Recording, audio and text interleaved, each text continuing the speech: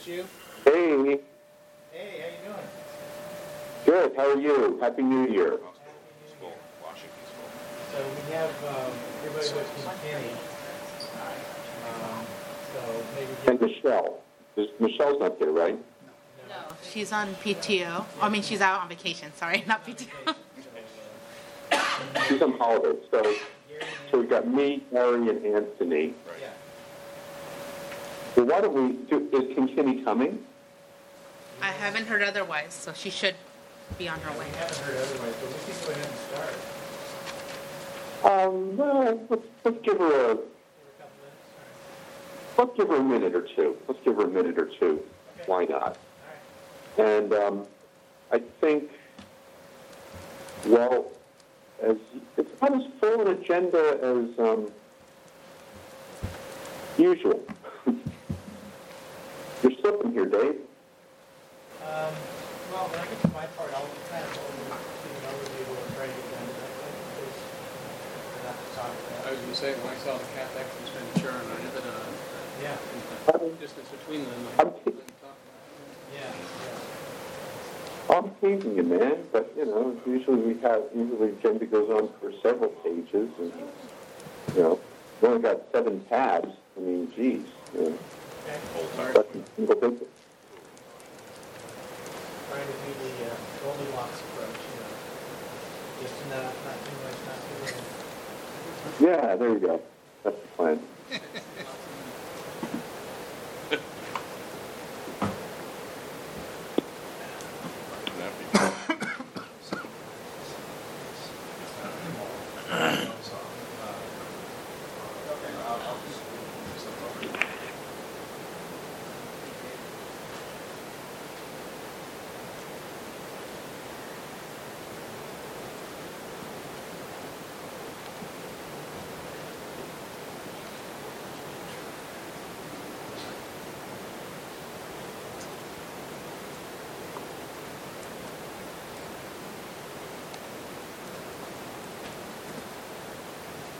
So what you can do, what I'm doing is take the copy of the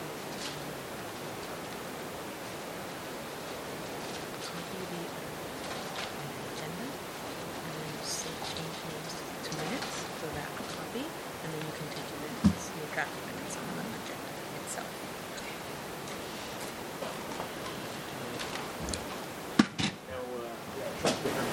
No word, no email, no call. Yeah. Yeah. So Jim, I peeked down the hallway, I didn't see her, and it's 5 minutes after. Wait. So,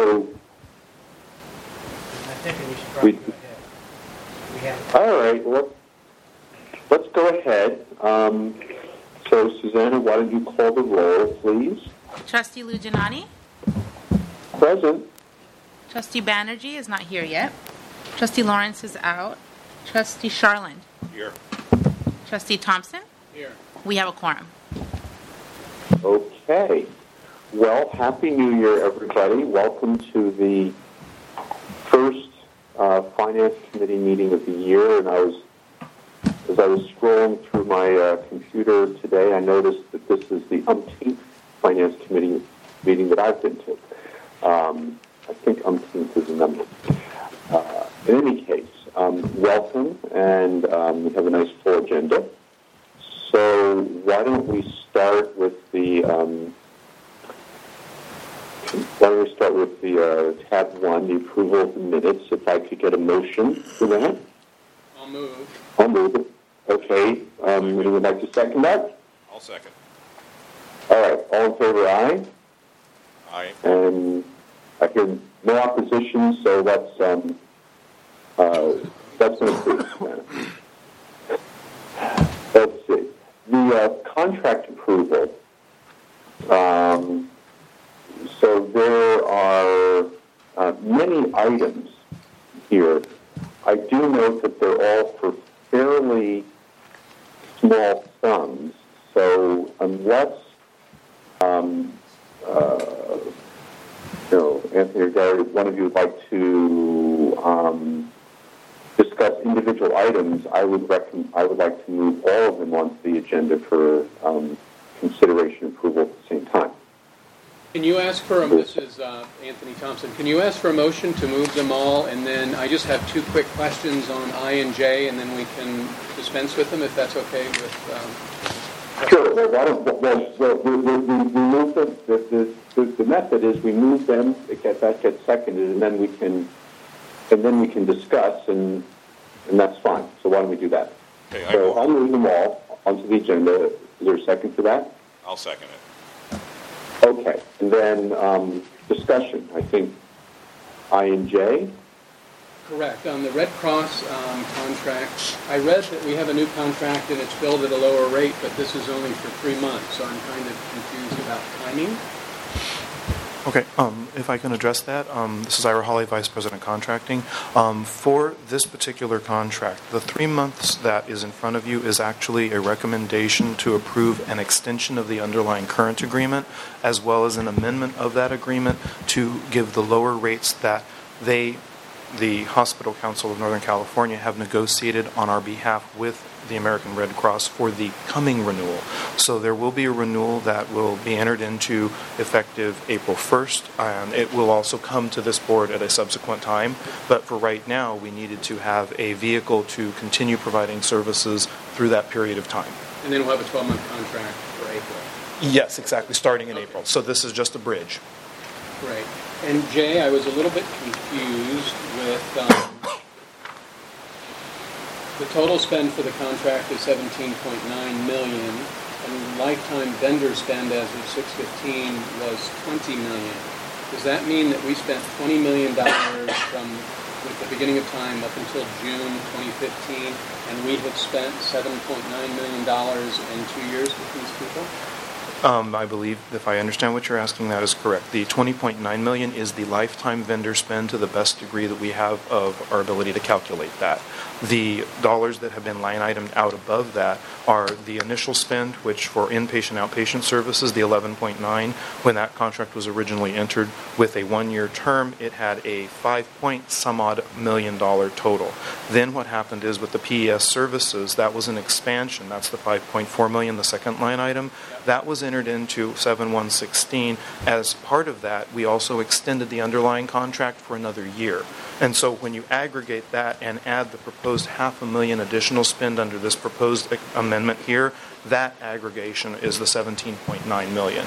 The 20.9 is the difference between those two values. That's the additional amount that was spent with this vendor prior to this contract history. Okay, any other trustee questions? None for me. Okay, well, in that case, all in favor? Aye. Aye. Okay, there couldn't be any opposition, so Susanna, that carries. Dave, on contract stuff, we've had this discussion from time to time, but I think it struck me that we have a very large number of items, all where the contracts themselves are quite large, and therefore they're coming to the committee and the board's attention. Yet the amounts of money, additional money that are being requested, are fairly small.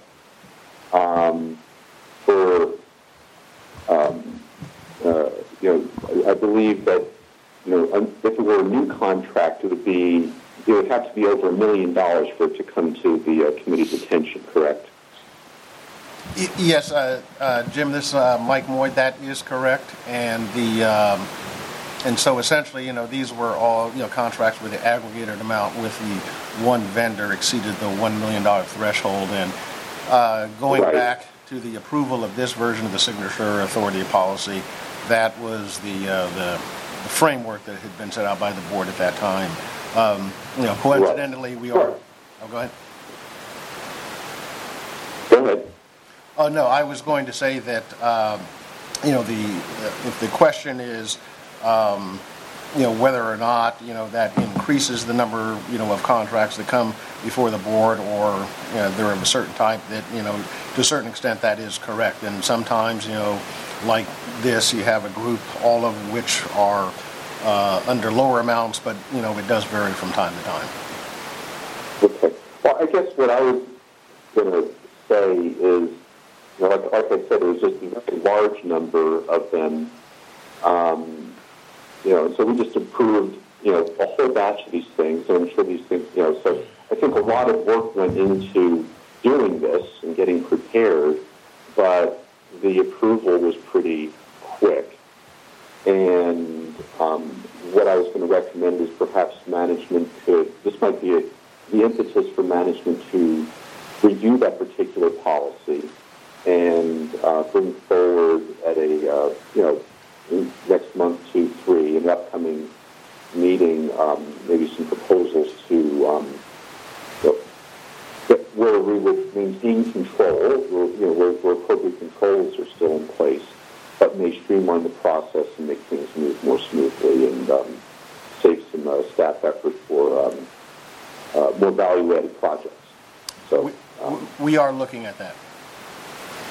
good. Well, I recommend bringing, look at that, but also maybe put, Dave, you might want to put that on the agenda for future, for a future committee meeting. We'll do that. Thank you very much.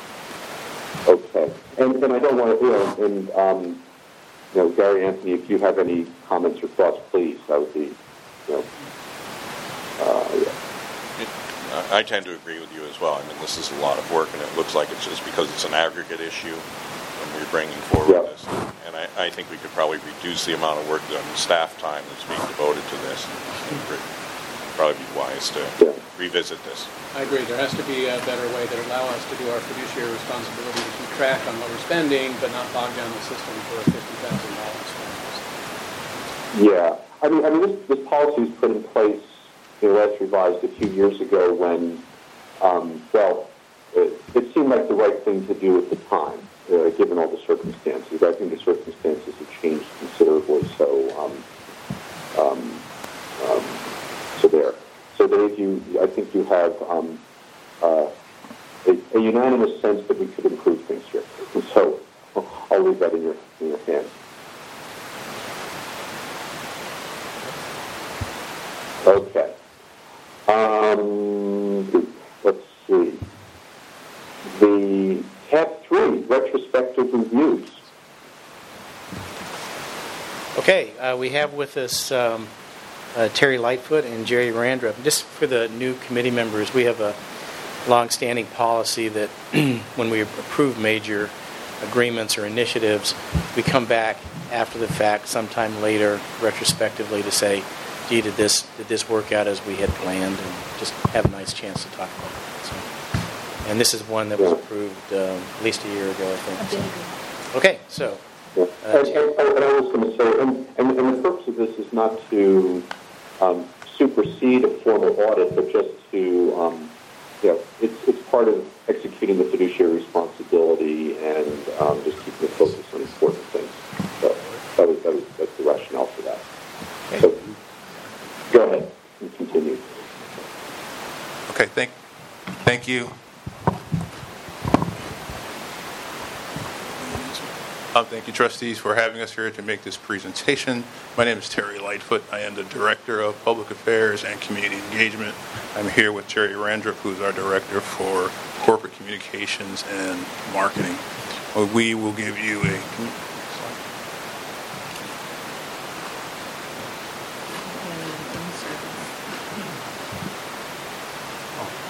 Does it work?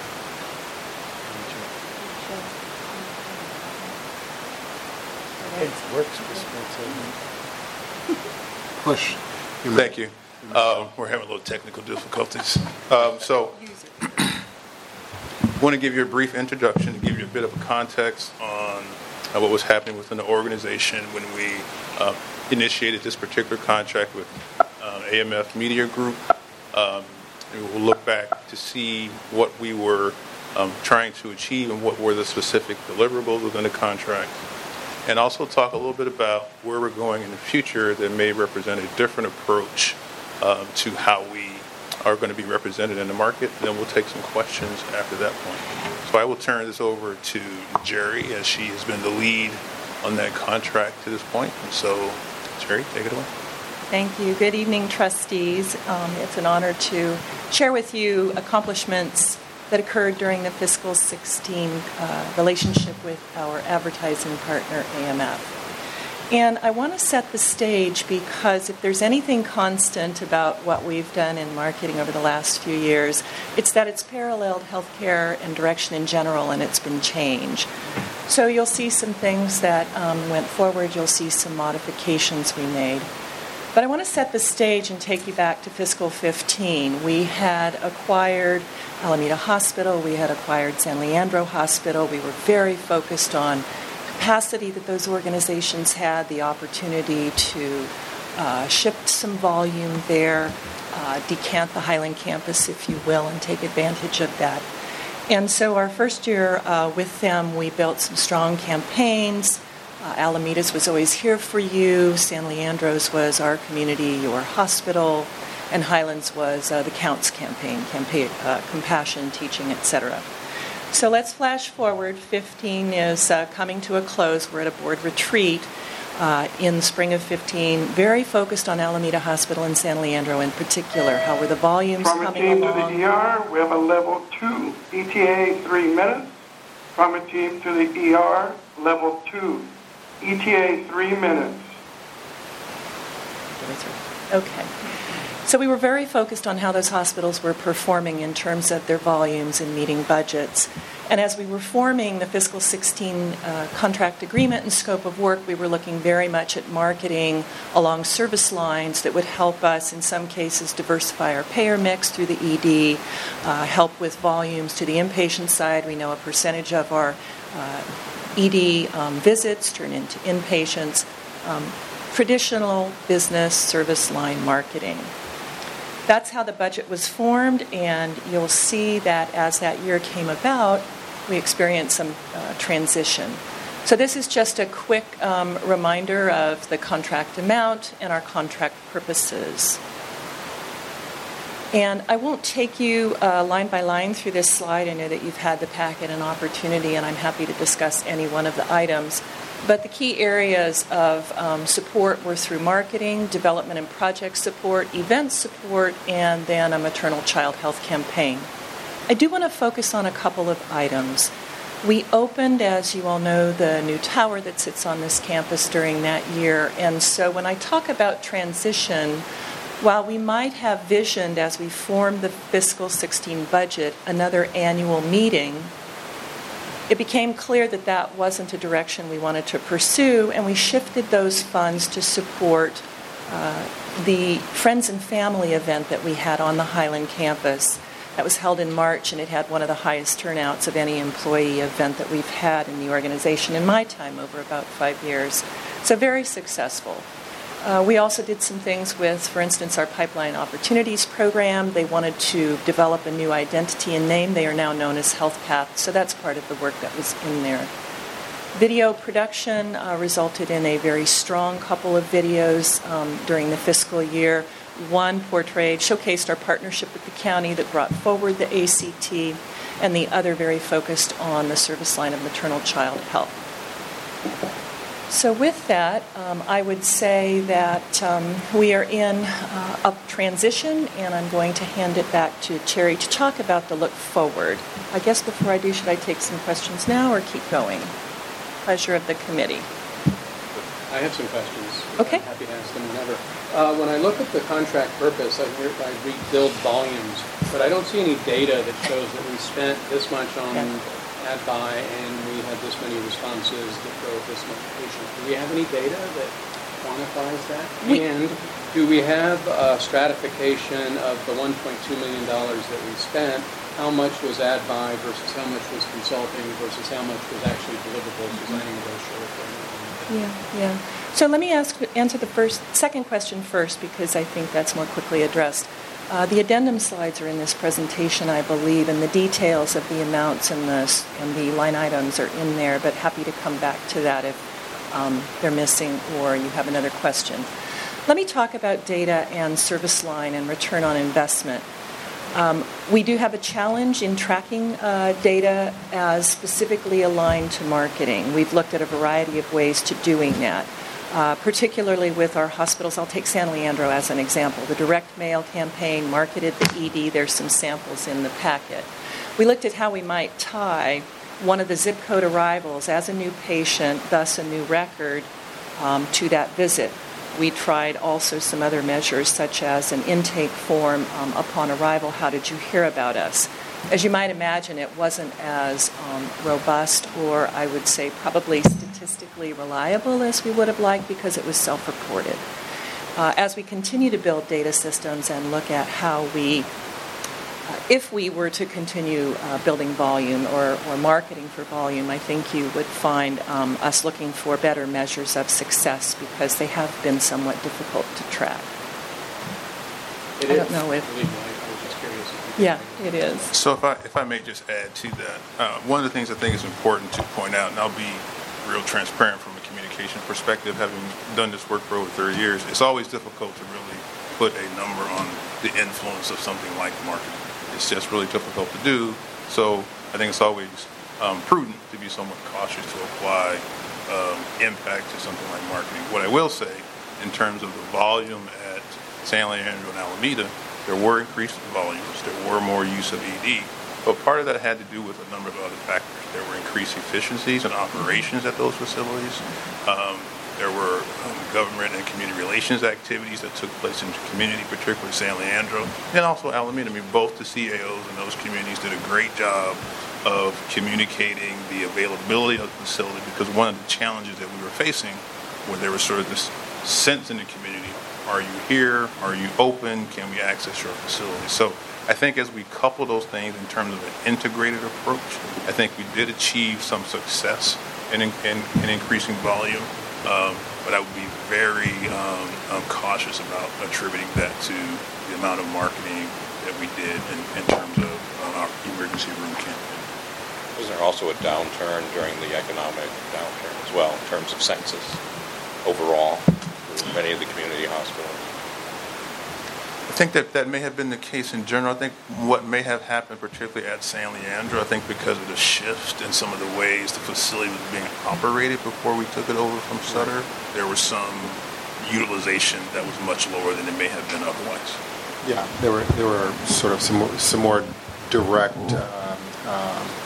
operational activities or approaches that were also contributing to the volume and the utilization at San Leandro in the ED as well as in the surgical services area and the inpatient setting as a result. But to your point, I actually think it was a little bit of, depending on what sort of payer mix or payer class you were looking at, there was a little bit more sort of depression. But in other cases, because of the economic downturn, you saw upticks in services. So I think there was kind of a wash there, depending on where you are. But I think the more impactful contributor to the pre-EHS involvement and experience with services at San Leandro in particular were related to activities and approaches to management that Sutter was taking based off of what they were planning to do for the facility. That's where marketing would have come in and really had an impact. Okay. Thanks. The rebranding of the POP program, was Yes. that paid for by the health system, or was there money in the grant? That was a match, as I understand, and our partners from the foundation are here. Terry, you may remember off the top of your head, but I believe there was some matching funds to achieve the marketing. That was part of a grant specification, I believe. The POP program. That was a match. Funding for the marketing for the POP program was a match, as I recall. Yeah. I recall it was a match. Anything else? Thank you, Trustee. So the transition that we're talking about is really linked to our overall strategy over the next couple of 3 to 5 years. Now, we're making a significant shift from being a primarily acute care provider of services to a population health manager. And what that means in many cases is how do we begin to address folks' healthcare needs in an ambulatory setting, primary care setting, out in the community, if you will. Alameda Health System has been, or Highland Hospital, if you will, has been doing this for 150 years. And it's been known that if you need care, emergency care, you go to Highland Hospital. As we are now shifting to a different approach, we're looking at how we communicate that to a broader public to help increase their awareness of what we're moving. So, and we've talked about some of these things previously. We recognize that many of the things that contribute to someone's health, the social determinants of health, if you will, are conditions that exist outside of our walls. And we believe as an anchor institution in the community with a high number of employees and the investment we make in terms of working with vendors and other customers, that it's important for us to utilize that position to help support ways in which we improve those conditions, whether those be shelter, economic development, more jobs, transportation issues, food security, and the like. We really want to be involved in those conversations as we move forward to help ensure that we are contributing to the overall health of the communities that we serve. So, this is how we're looking forward. So previously what we talked about really was a marketing effort. And what we did was that was primarily around developing ads that talked about services and how to access our services and to really help display those services forward. Moving ahead, we really want to talk about how we're going to plant our flag moving forward to help people understand what is it that Alameda Health System stands for. And that's the goal around our brand campaign that you'll be hearing more about in the future. But that's that is really where we're trying to move in the future, which is different from what you've seen in the past. So we wanted to share that to give you a sense that we are, like many other institutions, looking at ways in which we can use brand efforts, marketing, actually to better educate and get people focused on prevention and wellness activities, but also begin to show that we're not just a hospital, we're really here to start talking about being a population health manager. And we had a couple examples of this that we'd like to share, just to kind of give you a sense of what's happening in other places. So ignore the dollar amount, but the most important part is that many healthcare institutions are really beginning to develop advertising, brand campaigns around population health strategies and keeping people healthy. And that's the same path that we are moving on. This is one that was done in Mount Sinai. If our beds are filled, it means we failed. So think about that in the context of what we have done as an acute care hospital, where filling beds, having volume, having folks come to our ED has been the primary objective for the organization. We're now looking at thinking about keeping people healthier, looking at prevention and wellness. And so if we're good at those things, that means we're going to have less volume in our facilities. But we want to share that, because right now, if you say Highland, our front door still continues to be our emergency room. To bring it locally, this is a brand campaign being done by San Francisco General Hospital. They talk about the fact they've never branded themselves in the same period of time that we've been around, and they thought it was time to do that. So just wanted to share these, just to give you an example of what's happening both locally, nationally, around hospitals taking a different approach to speak to the different way in which they're being engaged in the health of the people that they serve. And so we have some additional supplemental slides that are part of the packet that you can look at. But if you have additional questions about the presentation, we'd love to entertain more. A sneak peek on what you're planning to do and change the brand? Well, let's see. I may have something here. It's really short. So let me just show you. These are examples of the advertising that we've done. Very service-oriented. Both for that was Alameda. That was Alameda. This is San Leandro. You see, focusing on our emergency department.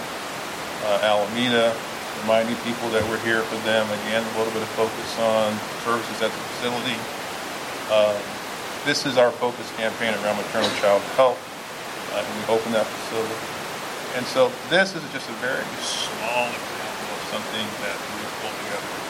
We have a wonderful food as medicine program where folks at Hayward Wellness are really doing a great job of helping our patients understand that what they eat can be just as valuable to their health as prescriptions. So that program helps them learn how to cook, how to select appropriate food. We're partnering with agencies in the community to bring those healthy foods to those folks. And so this kind of advertising is meant to do two things: educate around thinking about food differently. And to also indicate that we are really working hard to send some educational messages to the population about what they can expect to receive from us. It's a very different message from what you receive. This is a small tidbit. We will be back shortly with a bigger look at the grand campaign. So, Are we going to explore partnerships with maybe the Alameda County Community Food Bank? well, yes, we are. In fact, I met with them on Tuesday. And part of that conversation, we'll have more about that issue. We have a meeting coming up with Supervisor Wilma Chan on February 2nd to give her a tour, a demonstration of this program. So we are looking at ways to partner with a variety of community organizations to do this work. And to that end, some of our marketing efforts will reflect some of those partnerships in a way that is intended to inure to the benefit of the people we serve in a different way than just saying, come here for a clinic visit or come here for a hospitalization, but still with the mindset of obviously the extent to which we're able to sort of capture, if you will, the place in someone's mind that we are a trusted partner in health, that while the messages are about wellness and keeping yourself well, when the unexpected occurs or when you are in need of care, that we're fore of mind. So it's intended to have both of that aspect, but not to purely say, we have the state-of-the-art delivery suite come here, or the state-of-the-art individual service come here. We're that. Plus, we care about when you don't need these things, and hopefully you won't need these things, and we want to help you to stay that way.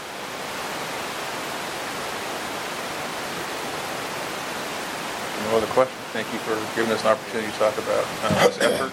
We look forward to talking about it.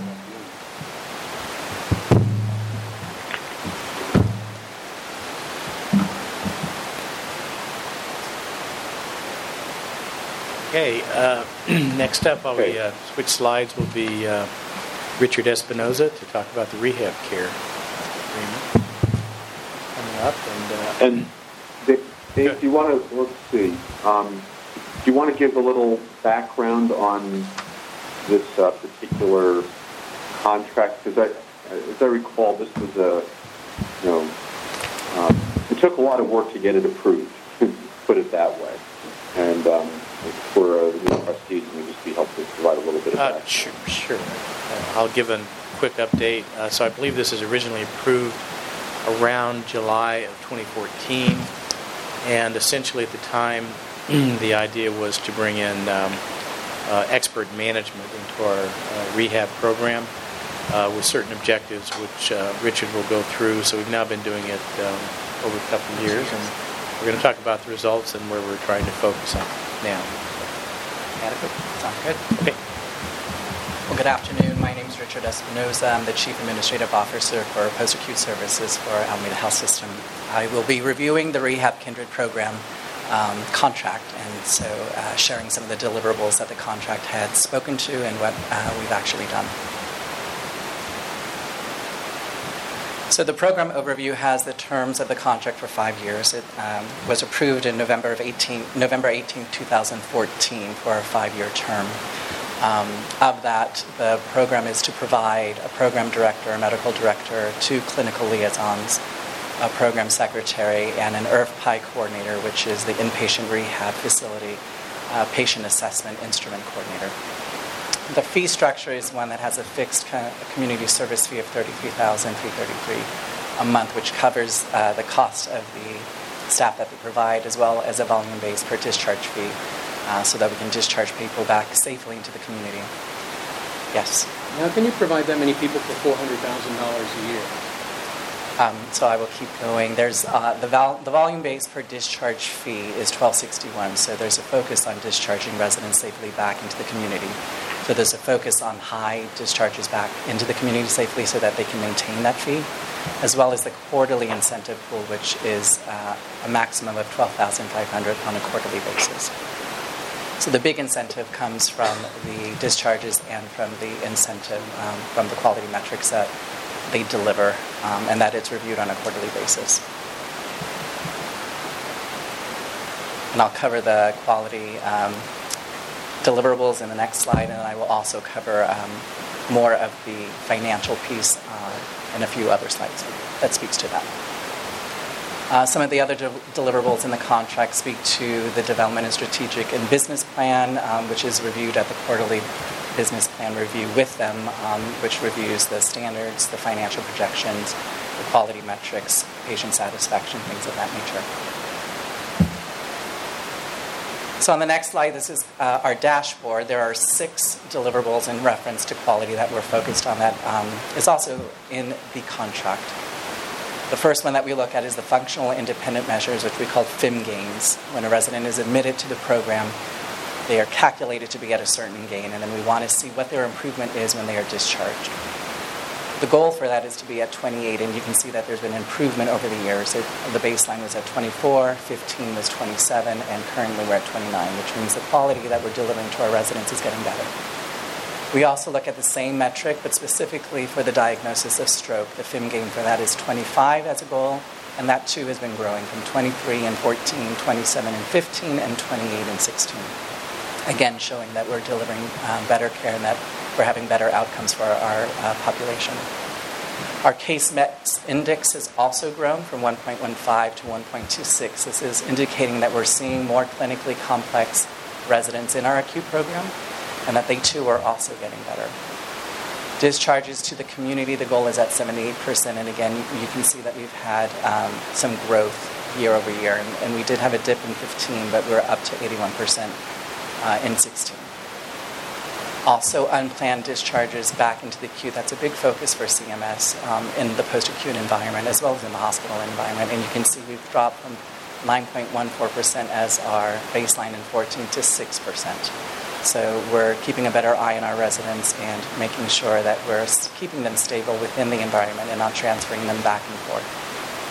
And lastly, patient satisfaction. That's one that they need to work on. Was a baseline of 87, and last result for fiscal year was 83% for 16. We're looking to see of ways to have a greater response rate. For the entire year, we had 34. So we're looking to see how we can better grasp responses from our residents. The quantitative information from the contract was that the contract was going to increase the revenue by $4.4 million from a baseline of 10.2. This was based on a performa that they did, but part of the performa had a projection of a higher census. When we dug deeper into the amount of patients that we can have at the acute rehab based on our nursing ratio and rehab ratios, we've identified that we were capped at a census of 20. And so that directly affects the type of revenue we would have based on the performa being at a higher census than we were capable of having. Is that capability based upon staffing, or is it based upon the physical plan? It's based on staffing for registered nurses and based on staffing for PT, OT, and speech. So is there any ability to increase the staffing and then increase your census? You're beating me to my other slides, but yes, that is the plan. Plan. But I'm glad we're all on the same page. So we are focusing on growing the census. We ended October and November with a census of 18. We looked at December, it was at 17.8, also close to 18. So there's been a big push and focus on the census and the mix. I talk about mix as initially when the contract was implemented, they were looking at building commercial and external volume. And you'll see over the course of the year we've had a shift. The system has looked at our throughput and how we can also help our facilities in the system to be admitted into the program. So you'll see there's growth in our Medi-Cal program and in the Medicare population. Sure. So also, originally when this was put together, there was I think a misunderstanding of the economics of rehab in our system, because we're a designated public hospital and get cost-based reimbursement, which in this case is actually very beneficial. So once we got in and started operating, we said, no, number one, building the commercial volume is not realistic. Number two, it's actually not the economical thing to do. What we want to do is grow Medi-Cal, so we're shifting that strategy. But demand is there. That's what I'm getting. The demand is there, and there has been a shift. And part of the program, you can see that, and this actually is calendar year 2015, the entire calendar year, where the initial focus was on the externals. So internals, which include Highland, San Leandro, and Alameda, were at 220, and externals at 152. We've decided to make a shift, and now we're seeing that the internals has grown to 283 and externals 84. And for the entire year was 313 internal and 92 external. So we're seeing much more of our internal patients coming into the program.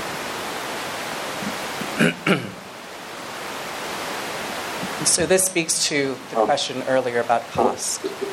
Richard, hello.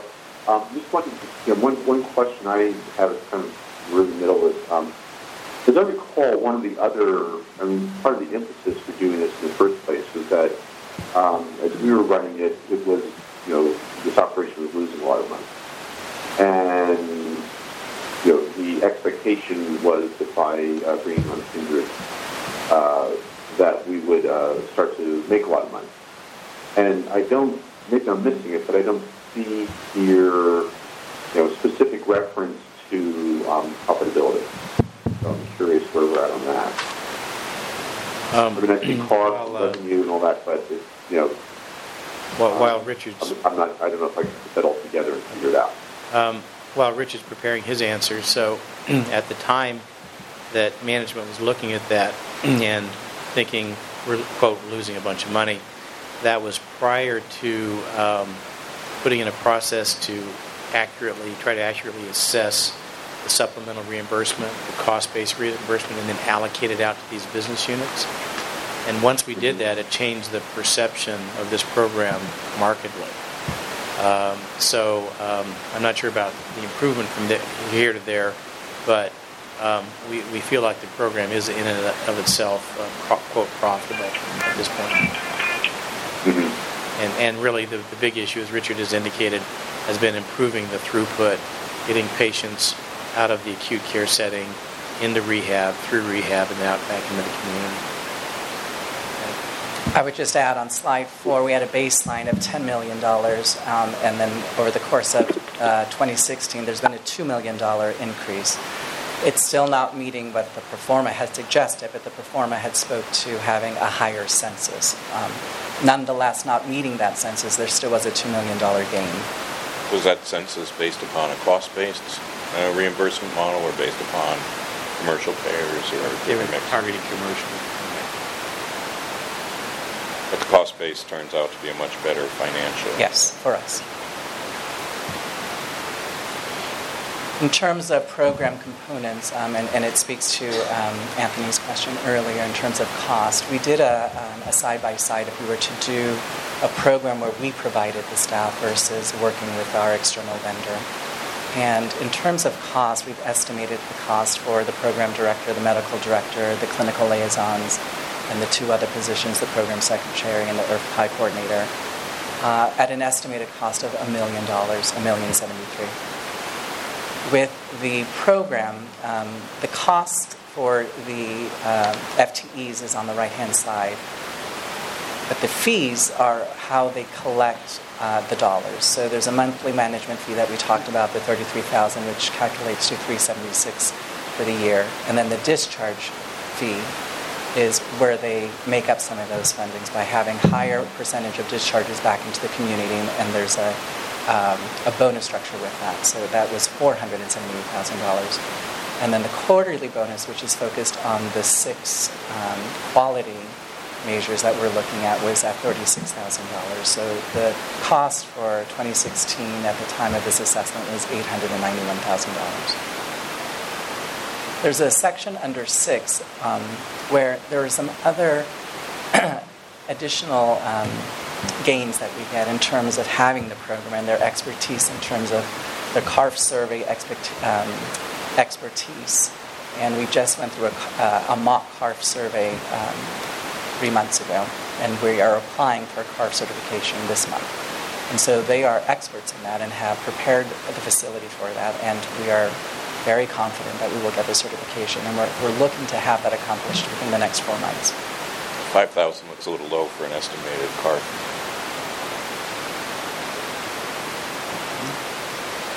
I would say that's not the cost of the actual survey, but preparation that we've done. We've also are gaining training through Kindred and Rehab Care for our RNs. So they provided training so that they can become rehab certified nurses. And through the program, we've had 8 nurses who have become certified rehab nurses. What does the program look like? The acute rehab program? Yeah, is it a 30-day, 28-day program, or do we just... The length of stay that we're currently seeing is about 12 days. They come from the acute setting. They have intensive rehab 3 hours a day, 6 days a week. Inpatient? Yes. And so they're getting OT, PT, speech. So that lends to a short length of stay because it's so intensive. And that's one of the requirements, is that they need to be able to tolerate that type of therapies. If not, they would go into one of our, or a post-acute setting where the therapies is about an hour to an hour and a half a day. So the recommendations are to continue to work with Rehab Care and to address some of the issues that we identified.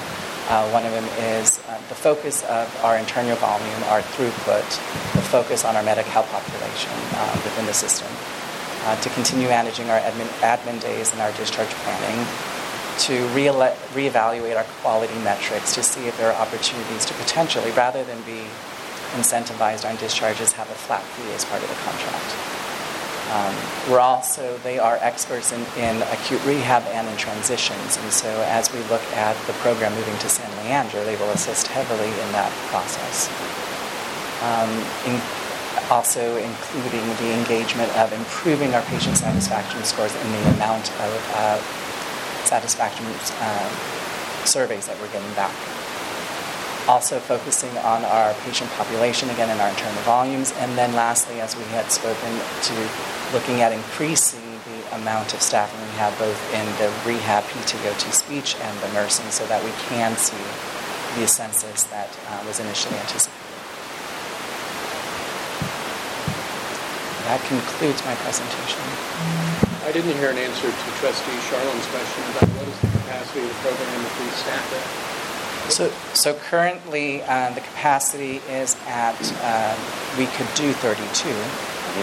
We have 32 beds in the unit. It's licensed for 50, but that would be a very tight squeeze in the way the facility plant is laid out. We are looking at, for the move to San Leandro, having a census of 27. So if we can make the increase in staffing and the gains, we can certainly see some of that growth. Is that privates or is that shared? Semi-privates or privates? Oh, they're all shared. All shared. Yeah, there's going to be a more full discussion of capacity and the request to get approval to move this over to San Leandro. We'd originally thought about taking it to this committee, but we thought that since the entire board should see it, and I think that's tomorrow night, so you get another shot at it tomorrow. All right, thank you. Thanks, Richard. Thank you very much. Okay. Dave, can you switch to the other one? And in terms of agenda management, we normally have the CIO's report on the agenda, but I believe Mr. Gravender is... Are you going to talk? Okay. So, brief. And then business planning, actually, there's nothing to talk about tonight, so we'll be skipping that. So we have the discussion of financials, Dave's report, and then the educational session on financial planning. Okay. All right. So we're up to the CFO's report. And what I typically do here is give you the high-level assessment of where we are, anything that I think is important to bring to your attention, and then you have an opportunity to go anywhere in the report you want, and we can talk about anything. So in terms of how we're doing, we are profitable overall year-to-date. Obviously, we are reporting a loss in November. That's a couple of things contributing to that. One is, you may recall that we talked about this system conversion issue a few months ago that delayed billing. We're making some progress on that, but we felt that it was appropriate to reserve about $1 million for claims that aren't going to get processed or paid. AR ran up about $16 million once that occurred, so we're collecting, and I'll show you AR in a few minutes. Also, the expenses continue to be over budget. I think there are a couple areas. registries, and we'd recently approved some retroactive pay adjustments that are coming through. In addition, the volume is a little lower than budget in general. That's being offset by, so discharges are down, but length of stay is up, case mix index is up. And we have been reporting that clinic visits are below budget. We've identified a billing reporting issue. There were, because of system setup, a lot of the services being provided, particularly by new physicians, were not being billed. So the teams are working together to get those claims through. That will potentially impact, obviously, how many clinic visits we have actually performed. So we're hoping in the next 2 to 3 months we'll be able to give you more accurate information. Are they using super bills and not turning them in? What's not happening? It was a technical glitch in the system. A box wasn't checked to send the charges from one system to the interface, and so it was a simple checkbox that was not done. Physicians were doing everything they were supposed to. So is that going to be a timely filing issue as well? Potentially. Do you have any idea of the number? Yeah, the ones we're talking about now, they're approximately 25,000. So it's in encounters. Okay. So, 25,000 encounters? yeah. With a graduated volume closer to the end. So to your question about the timely billing issue, Yeah. it's a favorable variance in terms of the bulk of the billing being in a window that is not potentially problematic from a timely filing perspective. But there are some to raise on that. Yeah, they're newer than older. It happened to apply The to bulk is newer. any new physician who came into the system. So it was relatively small back when the conversion, and then as it's getting bigger and bigger and bigger. So. What's your average, about 45 days on your timely filing on the physician side? No, it's a little bit longer. It's like 60 days. You're getting 60. Okay. All right. Net revenues are favorable, and we have recently completed negotiations with the Alameda Alliance, which is our local county-sponsored Medi-Cal managed care plan. There's going to be a retroactive pickup of about $5 million because we've negotiated a higher rate for outpatient services. Also, AB 85, there's a program called the Cost Guarantee for the newly Medi-Cal eligible. This program has been under development and under negotiation with the county, and we're hearing that the fiscal 16 year is going to get settled fairly quickly, shortly followed after by the year we're in, which is fiscal 17. We have been booking that very conservatively because of the uncertainty on the program. So there's a potential, depending on how the numbers come out, that would be a pickup to us. We'll be happy to report on that when we get more information on it, but probably within the next month or two. The other thing I wanted to make you aware of is several projects underway. One is called the Ambulatory Access Redesign Project, which was originally about finding a way to get more patients into the ambulatory setting quickly, getting them registered through scheduled, seen. That's really become more of almost a complete redesign of the division. So we'll be happy to report on that at a later date. That's progressing to the point where we're talking about how to have the implementation plan for it. Another thing we're doing is looking at how we're doing benchmarking and reporting for productivity systems. I believe we're going to be in a position to make a decision recommendation on that toward the end of March or April. That's an important supporting system we use because obviously when we do budgets we want to have a benchmark. We are also about to kick off a physician charge capture assessment. This will actually be done through Alameda Health Partners, which is our physician subsidiary. But that organization is charged with improving charge capture throughout the organization. We believe this is really a very significant opportunity for us and an area that we need to spend focus on. Related to that, we have a very disjointed, inefficient system to actually bill physician charges, even if we capture them. So we're now, Dave and my team is working together to essentially rebuild that module so that we can bill physician charges. And then finally, you'll be hearing a lot about commercial contracting, and I'm going to kind of expand on that so you kind of have the background on what we did and why. Okay? All right. So the first thing I want to do is give you a little bit more information on the financials. So this is the revenue section, and this is year-to-date, not the month. Do you have a question, Jim? Well, just as you're going along, there are just two things that I wanted you to attend to. And one is in your written report, you noted that volumes looked like well below budget and revenue was somewhat above. So if you can connect the dots at the appropriate time, and then especially given that we're below budget in the month, just if there's any implications in terms of hitting a full year budget, in terms of profitability and cash flow. So yeah. Okay. So I'll go ahead and comment. Just when you get to it in the course of your work. No, I can comment on those as I go through these next couple of slides. So. Perfect. Thanks.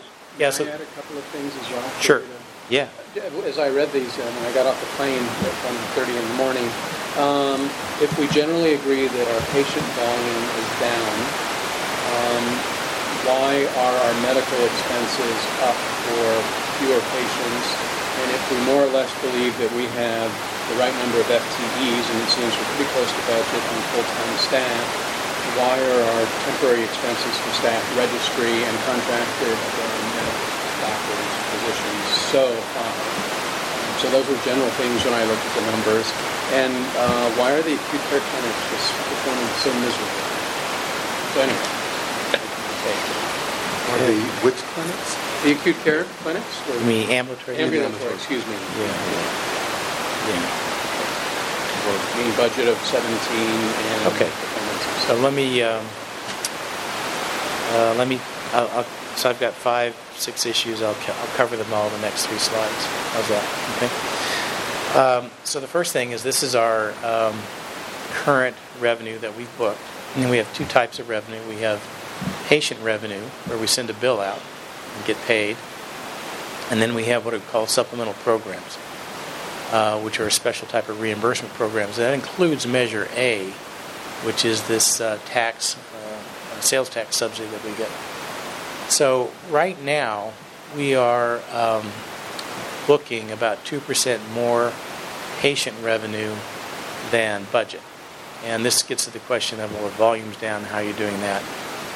And the answer is we've been working on this revenue cycle improvement program now for in the 3rd year. We're continuing to make progress against that. And in addition, I mentioned that AB 85 MCE to cost issue.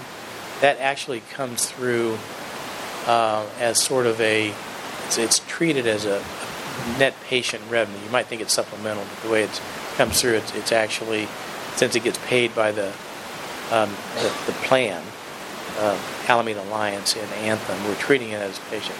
So that's in here. So the quick answer is that even though revenue is down, or volume is down, we have sort of booked conservatively, and my theory is that if there's a surprise, I'd rather that be a positive surprise than a negative surprise. It's a typical CFO approach to financial management. But that being said, we're continuing to look at this. One of the other consideration I have, the other way of looking at this, is when we get audited in the year. The auditor's name's Ben Mack. Worked with him for a long time. He's going to say, Dave, I'm going to look at cash, how much you've collected, and I'm going to look at net revenue, how much you've booked. And I want to see about as much cash as you've booked as net revenue. So right now, we're at about 90%. Okay? A lot of reasons for that. One is this AB 85 issue, because we're booking the revenue, but we haven't received it yet. Another is this accounts receivable issue. which delayed us by about $16 million. So I'm looking at that and saying, are we going to get that cash? And there's some other ups and downs. So that's essentially there. Then we come to supplemental, and we're doing better here, okay, by about $7 million so far. And if you look at it, the waiver, so the Medi-Cal waiver is composed of two big programs. One is Prime, which is worth, I think, $30 million a year, and the other is GPP, or Global Payment Program, which is worth $90, about $120 million. When we budgeted, this money is at risk. It's not guaranteed. We sort of have to earn it. So I said, well, let's budget at 95%, just to be conservative. And we think we're doing a little better. I think we're not up to 100% yet, but we're, we're probably better than 95. So we're doing a little bit better there. And then Measure A, even though we're right on budget, that's because we're sort of booking to budget, and we do a quarterly true-up. And after the end of December, we'll look at how much we actually got. And that's largely dependent upon the economic growth in Alameda County. So if there's more activity, more sales tax, we'll do better there. And then there are various supplemental programs that we're doing a little bit better than expected. So that, I think, answers the first question on revenue. So I think this number is conservative. There's some pluses and minuses, but I'm feeling pretty good that the revenue number is appropriate at this point. If we get more information, we'll adjust. Okay, either way, up or down. Then the next thing is expenses, and so year-to-date expenses are over 4%, and Trustee Thompson appropriately indicated that registry is over by $9 million, even though salaries are about on budget, paid FTEs are about on budget. So that's something we're looking at. We've seen kind of a steady growth, and I think I have a chart in here showing the trend, but the trend's been up, so it's something that we're looking at. That's about all I can say, unless, Luis, you want to make a comment? Okay. What do you talk to say stop doing that? It's a very complex problem. Okay. We have some internal structures in place at the leadership level to look at these numbers and look at the oversight of the overall budget, but also to look at variances and to ask the question, what is causing this? Was there some realities that are reasonable that we didn't know when we budgeted that are driving these, so it makes it legitimate, and we need to acknowledge it and now course correct or try to incorporate that into our operations in a way that looks for other opportunities that we may not have otherwise had to look for because of these new costs that are real and justifiable. But on the other hand, the converse is also true when we look at something and say, why is that happening? And if there isn't a reasonable justification for it, the area where it is happening, to say, figure this out and address it. So stop it, course correct, that sort of thing. So we're doing the deeper dive in those structures that we have in place to get at the heart of where the registry utilization is, the physician contracting things. Some things have happened that quite honestly are new information to us that are legitimate in some cases. Other cases we're still diving into it, but we recognize this is as is reflected here above what we anticipated.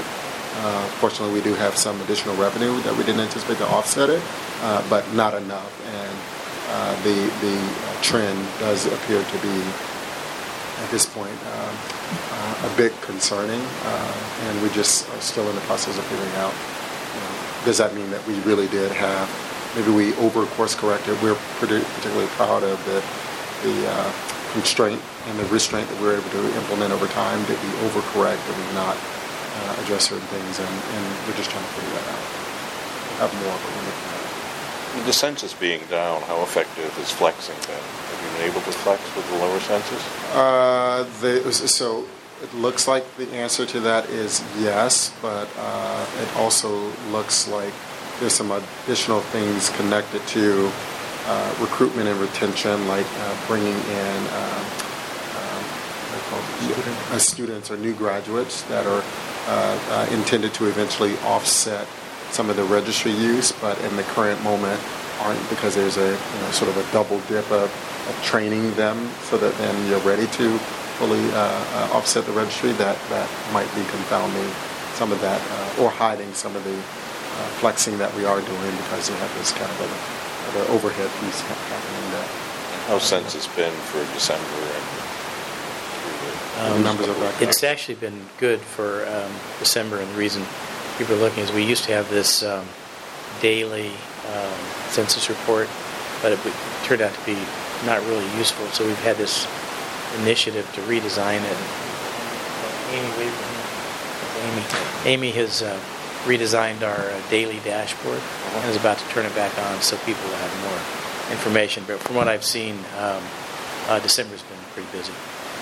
so above budget on I'd say December? above budget, yeah, on activity. So So May, it may go. It could, yeah. somewhat. Yeah, and as Vivek mentioned on the contracted position, which is over budget, there's really two things. One is we have a major contract that we needed to be renegotiated. It's now been extended well over a year. We thought it would have been renegotiated earlier, and we thought there were going to be savings. I think that'll probably get done within the next 3 months. Whether there's savings or not, we're not sure. That's one thing. The other thing is, prior to your joining the board, that you might have heard that there was kind of a service issue at our psych unit with emergency services, and part of the solution was to bring in some additional physicians to triage and manage that, and that really wasn't budgeted, so that's what's hitting now. Okay. So where we are is we're over budget on revenue, we're over budget on expenses. Net, we're right now behind by 2.4. So the answer to the question about, well, what does it mean for the end of the year? Obviously, if the expenses continue like this, it's going to make it challenging.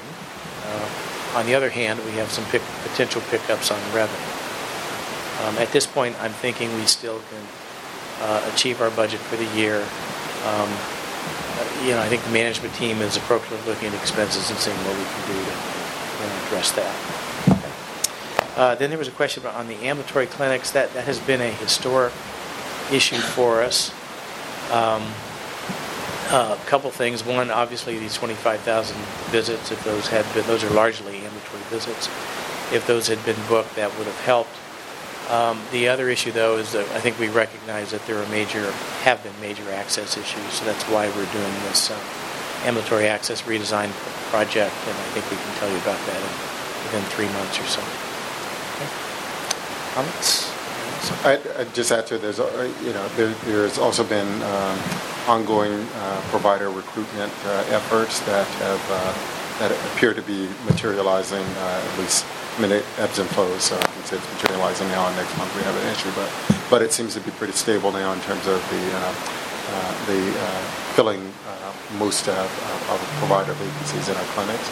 And to that end, I think what David reported was the overall variance for the year to date, or for the month to date, was less than the rate for the year to date. So it suggests that we're getting some improvement in that performance and moving in the right direction in terms of closing that gap. Historically, though, it's for your benefit, we've now, at least for last year and year to date this year, not been able to hit our access targets for our clinic visits, but we're putting great priority on that, and as you know, it's one of our goals. It is the goal in access from that pillar perspective. So we're committed to really zeroing in on hitting that as a demonstration of our improved access for our patients. It may well be that we still need even greater access, and we'll be working on that, but we at least want to demonstrate that the improvement in terms of the volume that we anticipated in our budget, that we actually achieved that. So that's more of a vacancy issue, so a lot of vacant positions? I think there's a couple of things. So I think there was some vacancy issues. I think there was some efficiency issues, and that's to David's point. We've been doing this, working with Freed and other folks to do this assessment of our ambulatory throughput and structural opportunities, and we're about at the point of implementing some of those recommendations so that then will also improve the productivity, the throughput, and all the other sorts of things in the clinic, in addition to having the resources there to actually provide services. When we talk about accounts receivable, is that the number net patient receivables? Yes. Yeah. If you look at the balance sheet, I think we actually show it both ways. I could be wrong. But I didn't see anything that just said AR. yeah, but it is, we use net AR. Also net days in cash that you'd like to have for the year and not miss money? Yeah, I mean, what I have said is I'd like to see it below 60. And I think we've made good progress. I mean, a couple of years ago it was like 90, over 100. So it's come way down. And I think we might have ended June last year right below 60. We've made improvement. That's actually, at some point we need to talk about how to get there. And I can just mention now that the billing office is on what's called the Fairmont campus, which is down 580. It's just horrible. And it's like an old hospital or administrative buildings. Everybody's in different rooms. You can't effectively manage a business office. I think the ability to make further improvements really is going to be dependent on moving those people into more of it. I think they will. Yeah, I really do. I mean, I'm not joking. There's a limit to how much you can do. Thanks for having me. Oh, you're quite welcome. All right, next slide. So I want to talk about calculating EBITDA. And the reason I put this on here is we've recently changed the way we present the financials and the way we present the calculation of EBITDA. The reason for this really relates to the financial planning process that we're going to talk about. So what I've tried to do is educate the board and the whole team that cash is really important, and that the amount of cash we generate is a function of net revenue, which is really cash collected, and the EBITDA margin. And as I was getting ready for financial planning this year, I was sort of checking the real cash. And I was finding, gee, we're actually generating more cash than we're reporting. So why is that? When we looked at it, I said, there's this GASB 68 expense that we're putting up into benefits that's really non-cash. And so to properly report cash flow and EBITDA, we said, we need to take it out there. So just to give you an example, so this is the original budget for where we are right there through November. Okay, so we had, here's the revenue, and you can see the current budget we're giving you on your financial statement is the same number. And then here is the expenses. And so the expenses had about $7 million, or a little over $1 million a month, about $1.4 million of this GASB 68 issue that is really non-cash. And so when we did that, we said, okay, well, the budget EBITDA was 4.9, and that's what the budget was. But in reality, if you take that out and put it down here below the line and don't count it for EBITDA, then really instead of generating $18.6 million or 4.9 for the same revenue, we really generated 25.8, 6.7. Now that's going to be important when we get to financial planning, because it's all about how much cash can you generate and what's the margin. So this is the way we're doing it now. We've moved this non-cash item down here. We've adjusted the internal budget, and we can adjust the targets. But as you can see, we're about really generating 1.8% more cash than we thought we would when we approved the original budget. Okay? Everybody, any questions about that? I see You're Gary. saying if we were on budget, we'd be doing something.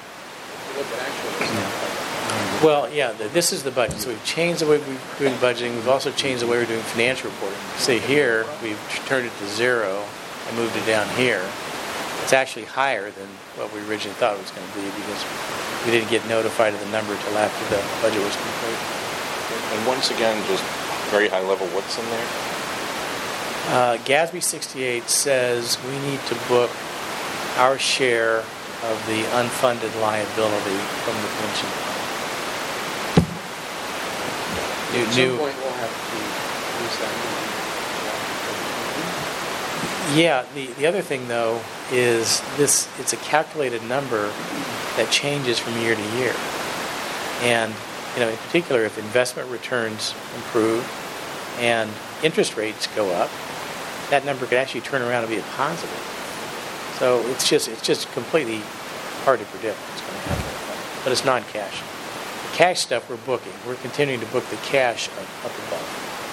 I think it's an important distinction to have. Okay, let's move on from there. Okay. I want to talk about contracting for a minute. So we have a contracting strategy.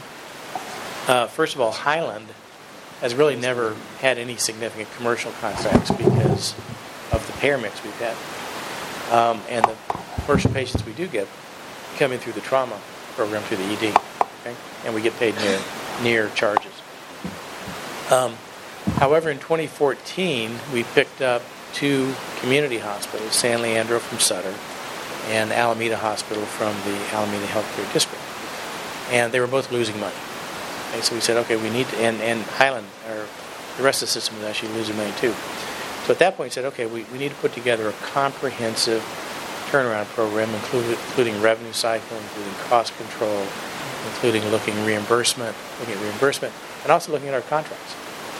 And so what happened is when we looked at the contracts, we realized that in particular the contracts that were in place, particularly at Alameda Hospital, were really, really bad. They hadn't been renegotiated in years, so the reimbursement rates were well below cost.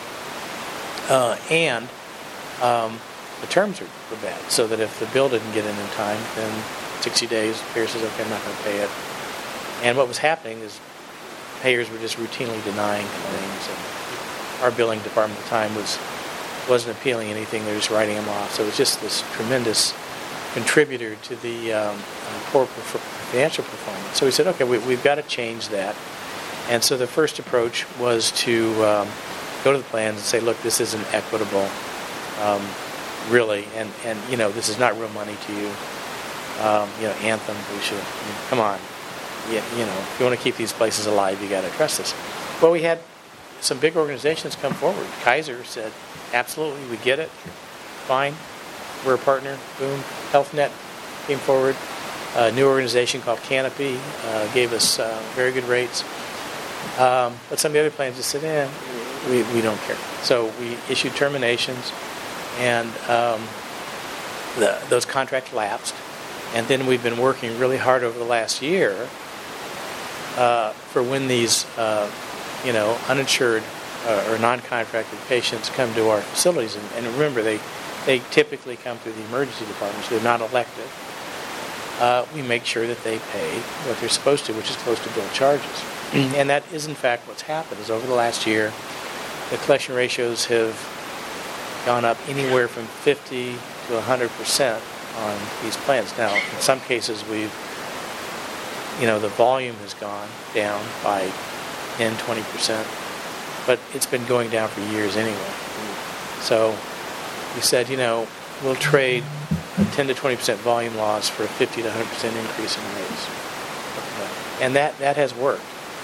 And the amount of money in total from this has been a significant part of the financial turnaround of the system. I don't want to give details here, but it's been very, very significant. So that's working.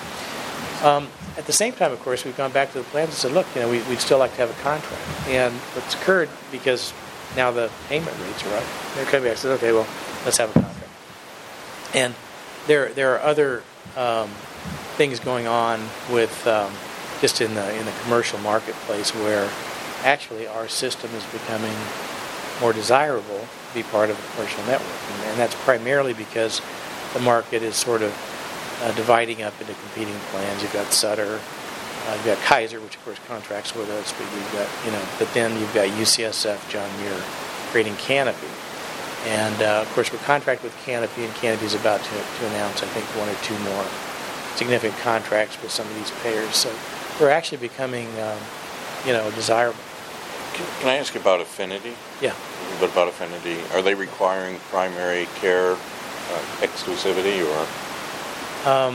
Yeah, they typically have. We are in negotiation with them about including our delivery system, Alameda Health Partners. And we're actually doing this with some of the other payers too. So the ones you see up there, at Nance and Cigna, we're talking about our delivery system, which of course is primarily specialty care. this point. It's another issue which I was going to finish with is the need for Alameda to have a PCP, primary care network for commercial marketplace to make this work long term. Okay. Anyway, but I want to give you an update on where we are. So we're actually now in solid negotiations with all of these plans, the big ones, Aetna, Anthem, Cigna, Blue Shield. We actually already have a contract with Affinity Medical Group where we're talking about helping them introduce some new products. So with Affinity, it's the primarily the ancillary services is what they're capped for. Will this resolve the issues we have on the island of Alameda? It absolutely will. And the thing I want to point out is that this is not an Alameda strategy. This is a system-wide strategy. And the things we have in place are really to benefit the entire system. We have to look at it. But I'll give you some information. One thing, though, is as a strategy to address the potential disruption, we've said, okay, but we're going to have a special policy for non-participating patients. So if you're a PPO patient, you probably know you can actually choose to go to a non-participating hospital. The plan just typically says you've got to hire out of pocket. So we put this policy in place and said, okay, if that happens, we understand that you're going to want to go to another hospital. That's fine. But if you want to if you want to keep coming to Alameda or San Leandro or Highland, we have this policy, and we're going to give you a discount down to what your out-of-pocket is going to be anyway. Okay, that's something that has been done all around the Bay Area. Stanford does it, Dignity does it, Sutter does it. Okay. And we're logging this and having pretty good participation, about 25 to 30 patients a month. Okay, so I know there are going to be some questions about Alameda Hospital in particular. So, we've been tracking the data. I wanted to just share a few things with you. There's a lot more, but so the first thing is these are Alameda Hospital commercial patients. So Alameda Hospital, this goes back to 2006, has been losing volume. This is inpatients. Okay, it's been losing volume for years. You can see it's down here a little bit. This is the purple is surgeries down, and then observation patients. So you can see they've been losing volume for years. So, even though it's down, it's been going down for years. Right now, fewer than 10% of the commercial patients on the island use Alameda. 90% go elsewhere. Okay. On the other hand, here's the total emergency department visits. So even though these are going down, the ED has been increasing, particularly since the affiliation. This is before the affiliation. This is after. Now we put. They're not, but they're in the this should have that somewhere. So they'll be in there. Now, since the affiliation, Alameda, or HS, has put a lot of money into this facility. We've improved the facilities, we've bought equipment, we have addressed pay inequities for the staff, and we're continuing to do that. And so I think it's having a good result for the community. So it's used, and realize that this is really the front door of the hospital, is the ED. So about 16% of these visits to the ED result in admissions to the hospital. And that kind of showed up. Another thing to show up is here. Here's the payer mix for ED services, just ED. You can see everything is trending down except Medi-Cal. Medi-Cal is going up. Now, so the payer, and this shows up if you looked at gross charges or anything else, this is what it shows is Medi-Cal is increasing. Well, the other thing we did is we got designated public hospital status for this hospital. So guess what? Medi-Cal is actually the best payer that this organization has. So this is working. This is why it's turning around. And then finally, here are the statistics on this discount non-par policy we put in place. So these are the number of patients that are actually we're putting through this program. Their insurance company doesn't have a contract with us, but they're continuing to see. So from my perspective, it's working. We are in in-stage negotiations with these plans. So we would just ask for continued, board support for this because I think it's making a difference. The decline on the commercial side, could that be some of the growth in Kaiser on their own? Absolutely. Yeah, I mean, several months ago we went back and did a multi-year study, and you could just see, the drop in commercial. Affinity came in, Kaiser, half of the commercial residents have Kaiser insurance, so it's just, and of course we actually have a contract with Kaiser, so, and we still get Kaiser patients at that hospital. They continue to use that facility, particularly for emergency services. It's a good partnership. Okay. So let's switch to the balance sheet. So this is off the bottom of the balance sheet. Here we have gross days in AR and net days in AR. Here's the trend. So you can see end of June last year we were at 58. That popped up due to this systems issue. It's coming back down. Hopefully we'll be down below 60 by year end. And here I added a calculation of days in AP. Now this includes accrual. So if you look on the balance sheet, you'll see that AP is something like $35-40 million.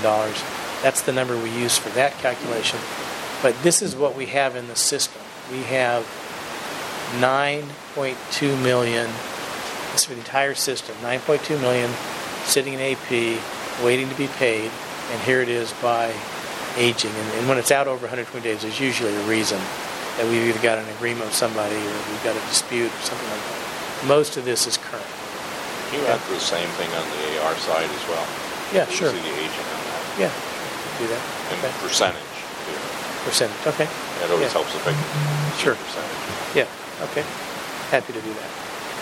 All right, so we're really in pretty good shape with paying our vendors. And we don't, occasionally we get,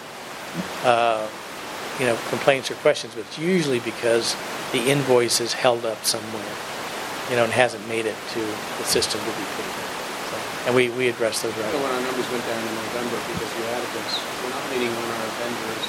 No, we're really not. I mean, we want to keep people. Okay.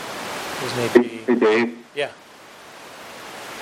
I just wanted to say, thinking back to the more challenging days, this is just an astounding looking graph.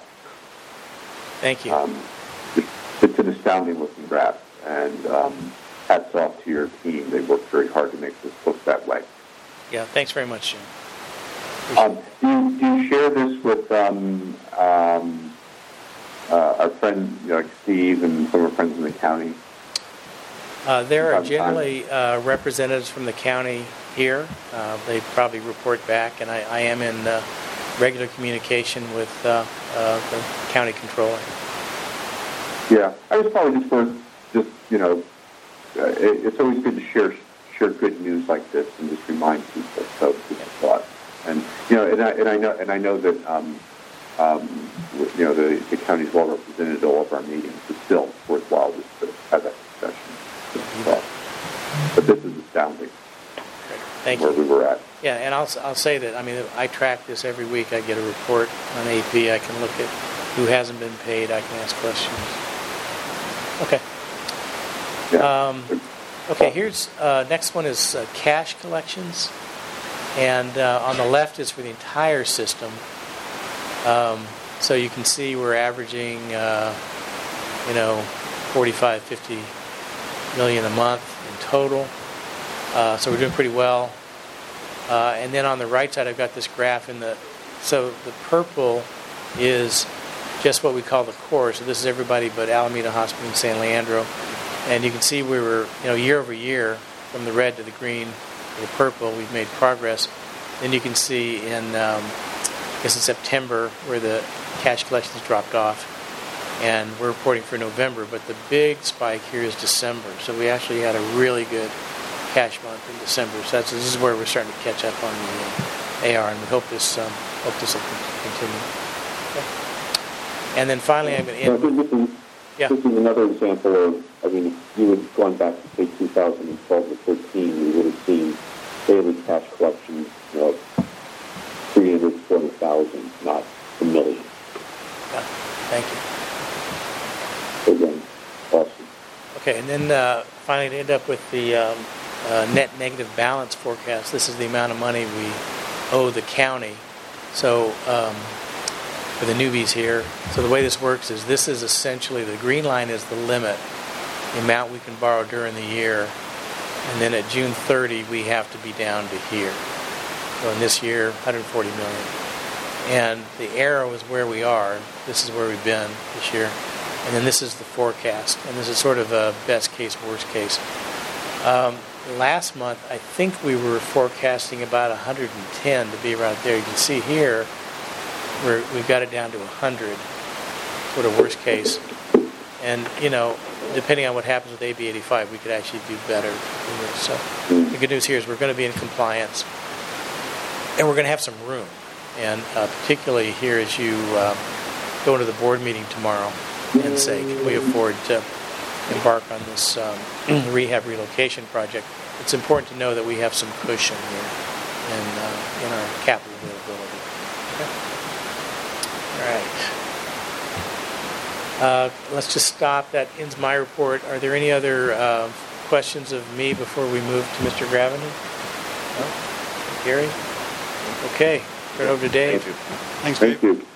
I will be brief in my report. As I said, this is a short printed report you have. I really just talked about two things. A brief update on the IT long-range plan. As I'm doing the board education session tomorrow, you'll get a much more lengthy report there of what happened during this.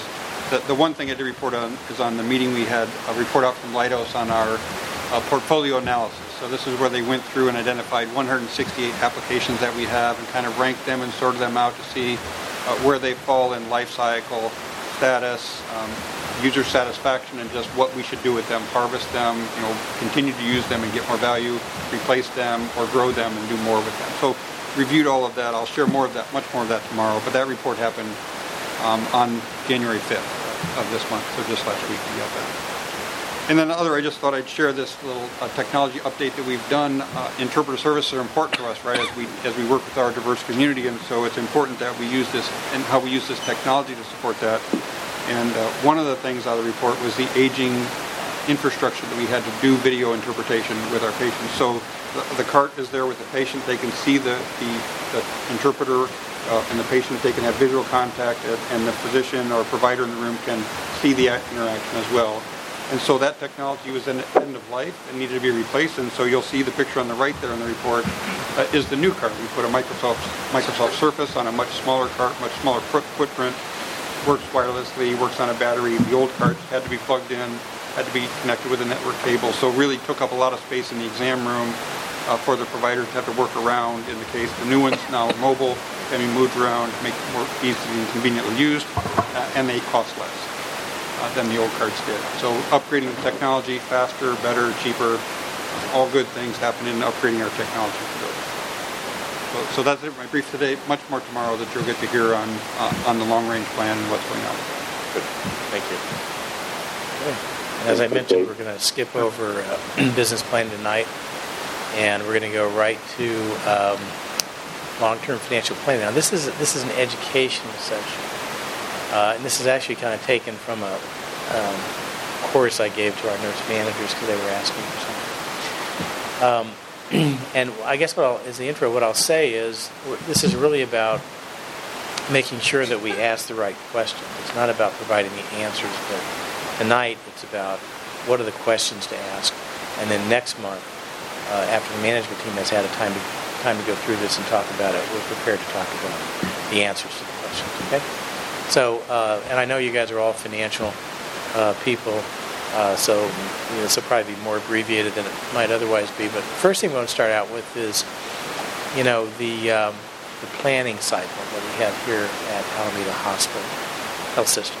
So, as you see, here we are in January, which is the third quarter of the year. So, what we want to be doing now is setting the financial targets for the budget process and the capital budget as well.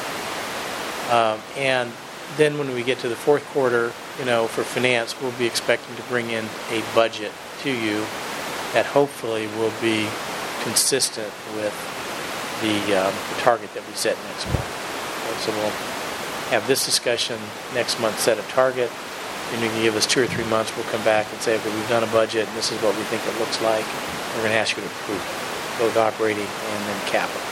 Those are the major activities. Okay, so and realize I designed this for nurse managers. So long-term financial planning is making sure that we have enough cash to do what we want to do. Okay? And the things we need to do are obviously operate the hospital, fund working capital, or float, and I was prepared to discuss that, but I think you guys know what working capital is. Pay for our debt service, and then capital expenditures. Okay, that's pretty much it. So I wanted to make sure you knew what key terms are. I think you guys all know what EBIT is, right? Okay, I'm seeing the heads, yes. I know Jim knows it. You know what working capital is. You know about debt service. And you guys know what capital expenditures are. Okay? We've talked about the GASB issue, so I'm going to skip that. We've checked that box. So when we pick a EBITDA margin, we know we're going to have the cash. Okay, one point I wanted to make on working capital, which is current assets minus current liabilities. If you look at this historically, and you compare working capital, which is current assets minus current liabilities, and you compare that to the amount of debt that we owe the county, they're remarkably similar. And a couple of years ago in 2014, when the debt was in this case 180, I think that's where they ended, but it was popping over 200, and everybody going, oh my gosh, what's going on? Well, the debt ran up because of working capital. And the reason is that we did a system conversion, accounts receivable ballooned up to over 100, and it consumed cash. So we had to borrow cash from the county.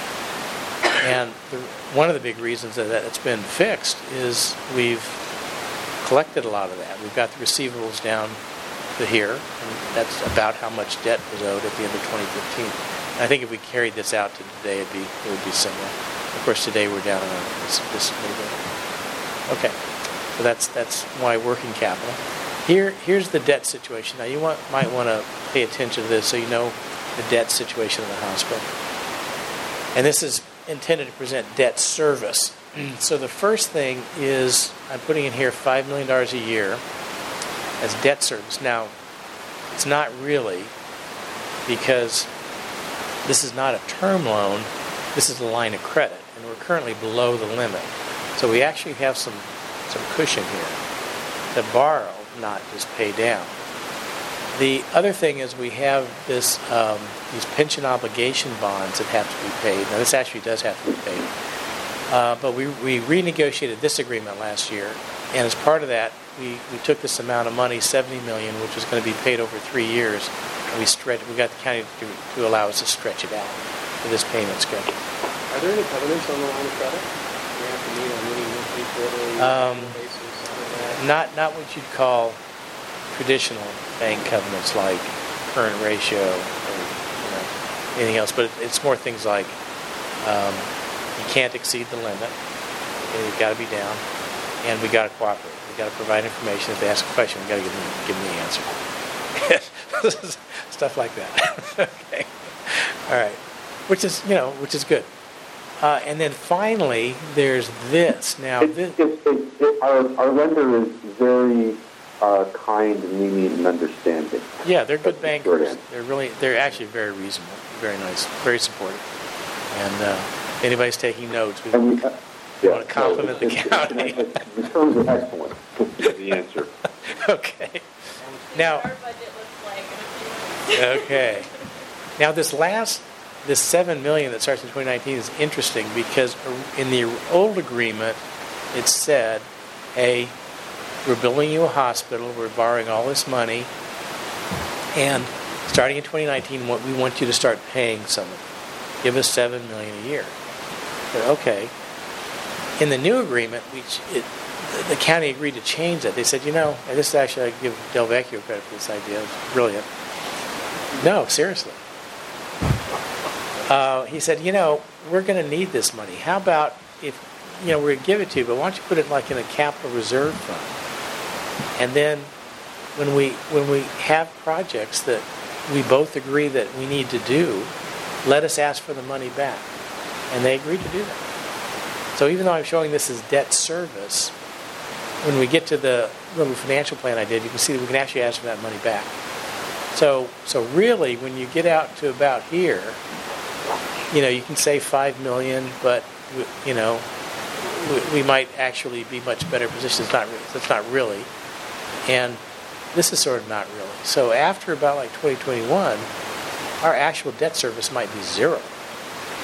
Okay, so that's pretty. So keep that in mind when we get to the financial plan, because it's all about having money to do things. Okay, all right. Okay, here's more detail on the line of credit. I just wanted to show you. Here's the actual, schedule on the line of credit. This is the end of year balance. This is the flexible maximum. So basically, at June 30, we have to be here. During the year, we have to keep it under the red line, but there's a safety valve that says if we get in trouble, Mr. Finley can go to the county auditor and ask to go up to the purple line. Okay? But we still have to be back here by the end of the year. That's the way it works. And you can see it. The other big change here is in the old agreement, this was zero. We said, no. Look, we're really partners here. Okay? I mean, we expect to have a relationship with you for a long time, and so don't make this thing go away. Let's have a balance. And so we have a lot more availability here than we did under the old reduction schedule. Okay, that's debt. Okay, here's an example of a capital plan. This is not the final capital plan because the management team hasn't yet finalized this, and we're going to have a discussion over the next month. And, people have been working really hard on refining these numbers. But basically, historically, we really didn't spend a lot of money on capital because we didn't have any money to spend. But if you look forward, and we're going to spend. We have 20 here. We're going to refine these numbers. It might be 24, 25 million this year. But looking forward, 56, 58, and then going down, to maybe 40. Who knows? But there might be other projects by then. So this is things like facilities, $6 million a year, equipment, $7 million, baseline IT, $4 or $5 million a year, and then we get to the big projects. Okay, so later this year, we expect to bring you a request to do an EHR. We don't know exactly how much it's going to cost. It's probably going to take 2 to 3 years to implement. So we put as a whole 10 million, 15 million, 20 million a year, and then that'll just go on. Who knows? That's a conservative estimate. I see we have somebody from Cerner here tonight. Well, we of course expect to do much better than that. I'll just say. Okay. This is the project you're going to be asked to approve tomorrow night, moving rehab from Fairmont to San Leandro. We have a firm cost estimate on that. We don't have contracts yet. We have a cost estimate of $33.2. You can see most of that's going to get spent in the next fiscal year and then finish up the year after. Tomorrow night is not an action item. It's the education on where we are in the plan, and the action item comes, I think, in March or February. Portion of it will come in later in January, and then in March is the That's right. Thanks for correcting. Appreciate it. And then another big project we're expecting to have to deal with is a seismic issue at Alameda Hospital. And we're currently estimating that at about 17.5. That could change.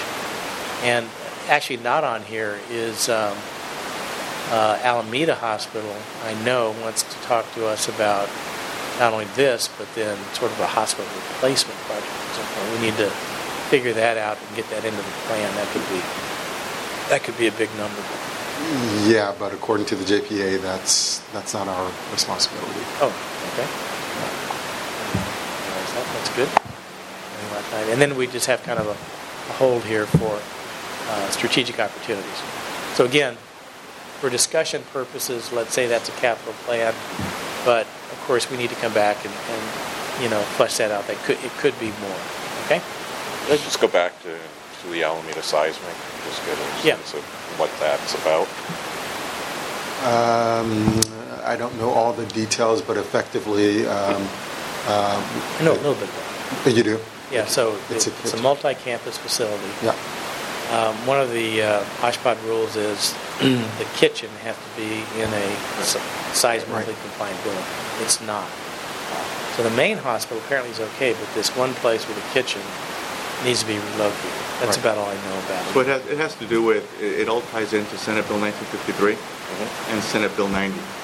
Right, so what we have SB 90. So what we have to do is there's certain criteria and certain timeframes that have to be met and certain conditions that have to be met within those timeframes. So by 2020, you have to have certain conditions met, one of which is impacting our kitchen in Alameda Hospital.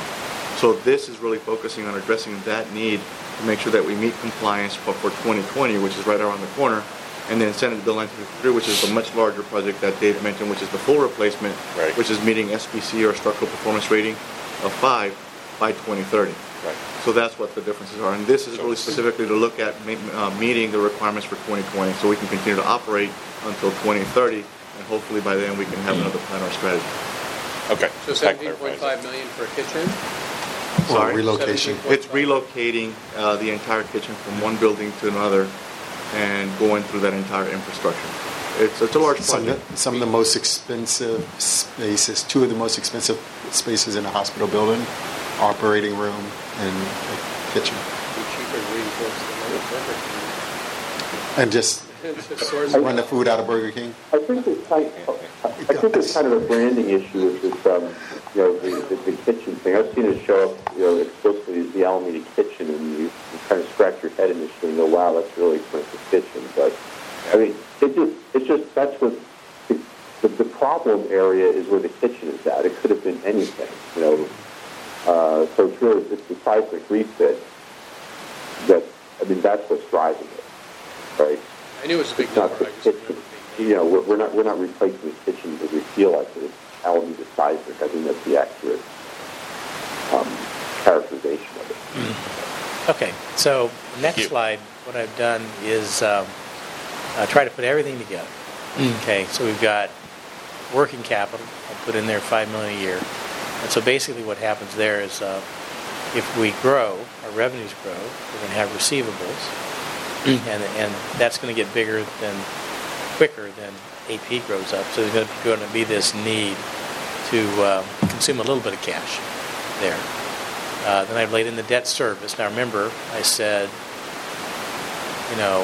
when you get out here, really, it sort of gets down to zero. You can look after the POB is paid off. So that number, there's some flex in it. And then here's the capital. And we said we're going to refine that. But you put all that together, and then you look out to 2018, $80 million. Okay? Next year, $80 million. And then it starts going down, 65. So that's the kind of cash that we need, like 60 to 80 going forward. Okay? Now, there's a wild card, my favorite OPM, of other people's money. This is, so Deb's still here? Yeah. Deb Barnes is going to hide under the table, but, we would like to raise some money. Now, that could be significant money right there. And then you can see the jump here from 5 to 7, 12, $7 million jump. That's that capital fund that we talked about, paying them $7 million, potentially getting it back. So that then reduces it to, 75, 67, 50. So, still around 60, 70 million a year. And I'm thinking, if we grow and we're successful, there may be other things that we want to do that take some big dollars. So we need to be, but you can kind of see here what it looks like in terms of dollars. Okay? All right. Now, the question is, if that's what we need, then what kind of performance do we have to have? Now, this is where it's really important to have a good calculation of the EBITDA, because we don't want to, if we're not calculating this right, then we're going to either undershoot or overshoot what we need. And of course, as you know, operating performance is not easy to achieve. So the answer, I think, is probably in this range right here. So we're going to be $1 billion organization. We probably actually, probably add some other rows to this, but we probably need to be in this range right here, 6 to 8%. All right? My opinion. Other people might have different opinions, but that's kind of what I think. All right? And so then the question is, well, can the organization do that? And I put together a little financial history, which I'm not going to go through, but in 2016, we actually did better than that, 7.9. This year we're a little below 6. We might get up to 6 by the end of the year. And I'm thinking we need to get out to at least 6 next year. That's my opinion, my recommendation. Whether we can do that or not really depends on how fast does revenue grow, how much does expense grow, and we need to spend more time talking about what's realistic there. Okay. And then this is my very, very simple model to do financial target setting. And so what we talked about is having to have net about $75 million next year. And if you look at this, if we assume that our revenue grows by about 3%, 979, maybe we get up to $1 billion next year. If we had a 6% margin, then we'd produce about 58 to 60 million. That's not going to be enough. That's short by 16. But we've got some reserves in our line of credit. Okay?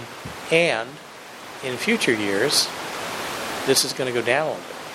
So in future years, if we continue to grow 6%, 7%, 8%, and those of you who've run a business or run healthcare organizations, it's not hard. It's not that easy to move the dial year to year. I mean, 1% improvement in EBITDA is a pretty big deal. Okay, I'm thinking 6, get up to 8. We consume a little cash next year, but over the long term, we've got some room down here. We get up to 8. We've got 30 million a year we could use to pursue other projects. That's kind of what I'm thinking. So, and I think that's about it. Yeah, that's the last slide. So that's the end of the education session. To me, the questions are: what's your capital budget? What do you think you can do on the EBITDA margin? How are you going to get there? What's going to happen with revenue? What's going to happen with expenses?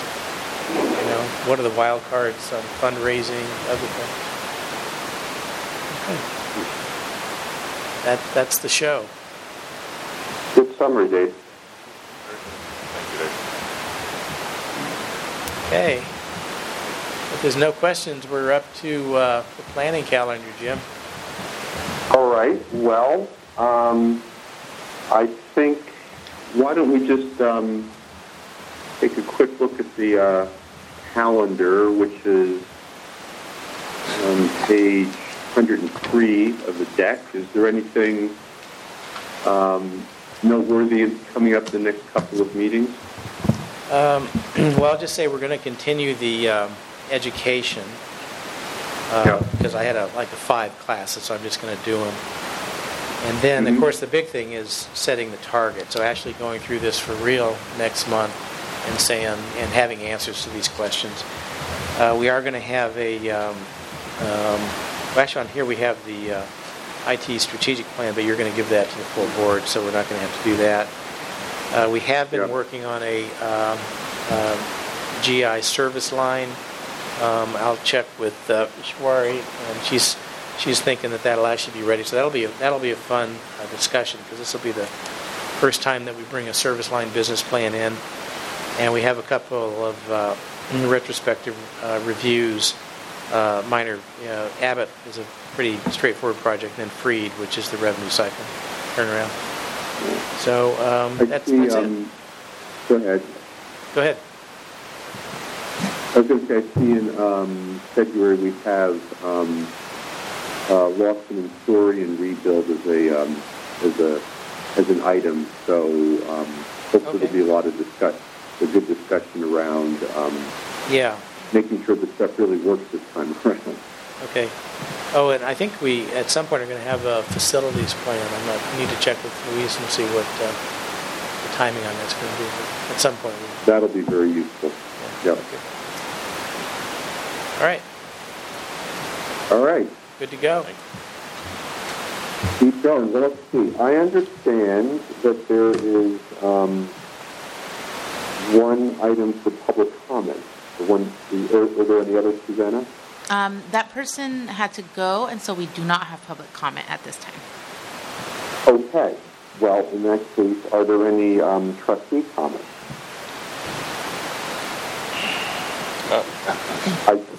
I take that as a no. That would be you two guys. I just want to show my appreciation for all the work that's been done here this evening. It's very comprehensive. And certainly being my first Finance Committee meeting, it's been very, very helpful and informative. So thank you for the information presented. Appreciate it. Thank you. Okay. Thank you for those nice comments, and Dave, thank you. Well, then unless there is any, going once, going twice, then why don't we adjourn this meeting 30 minutes early? Thanks, Jim. Thank you. Nice. All right. Thank you. Meeting adjourned.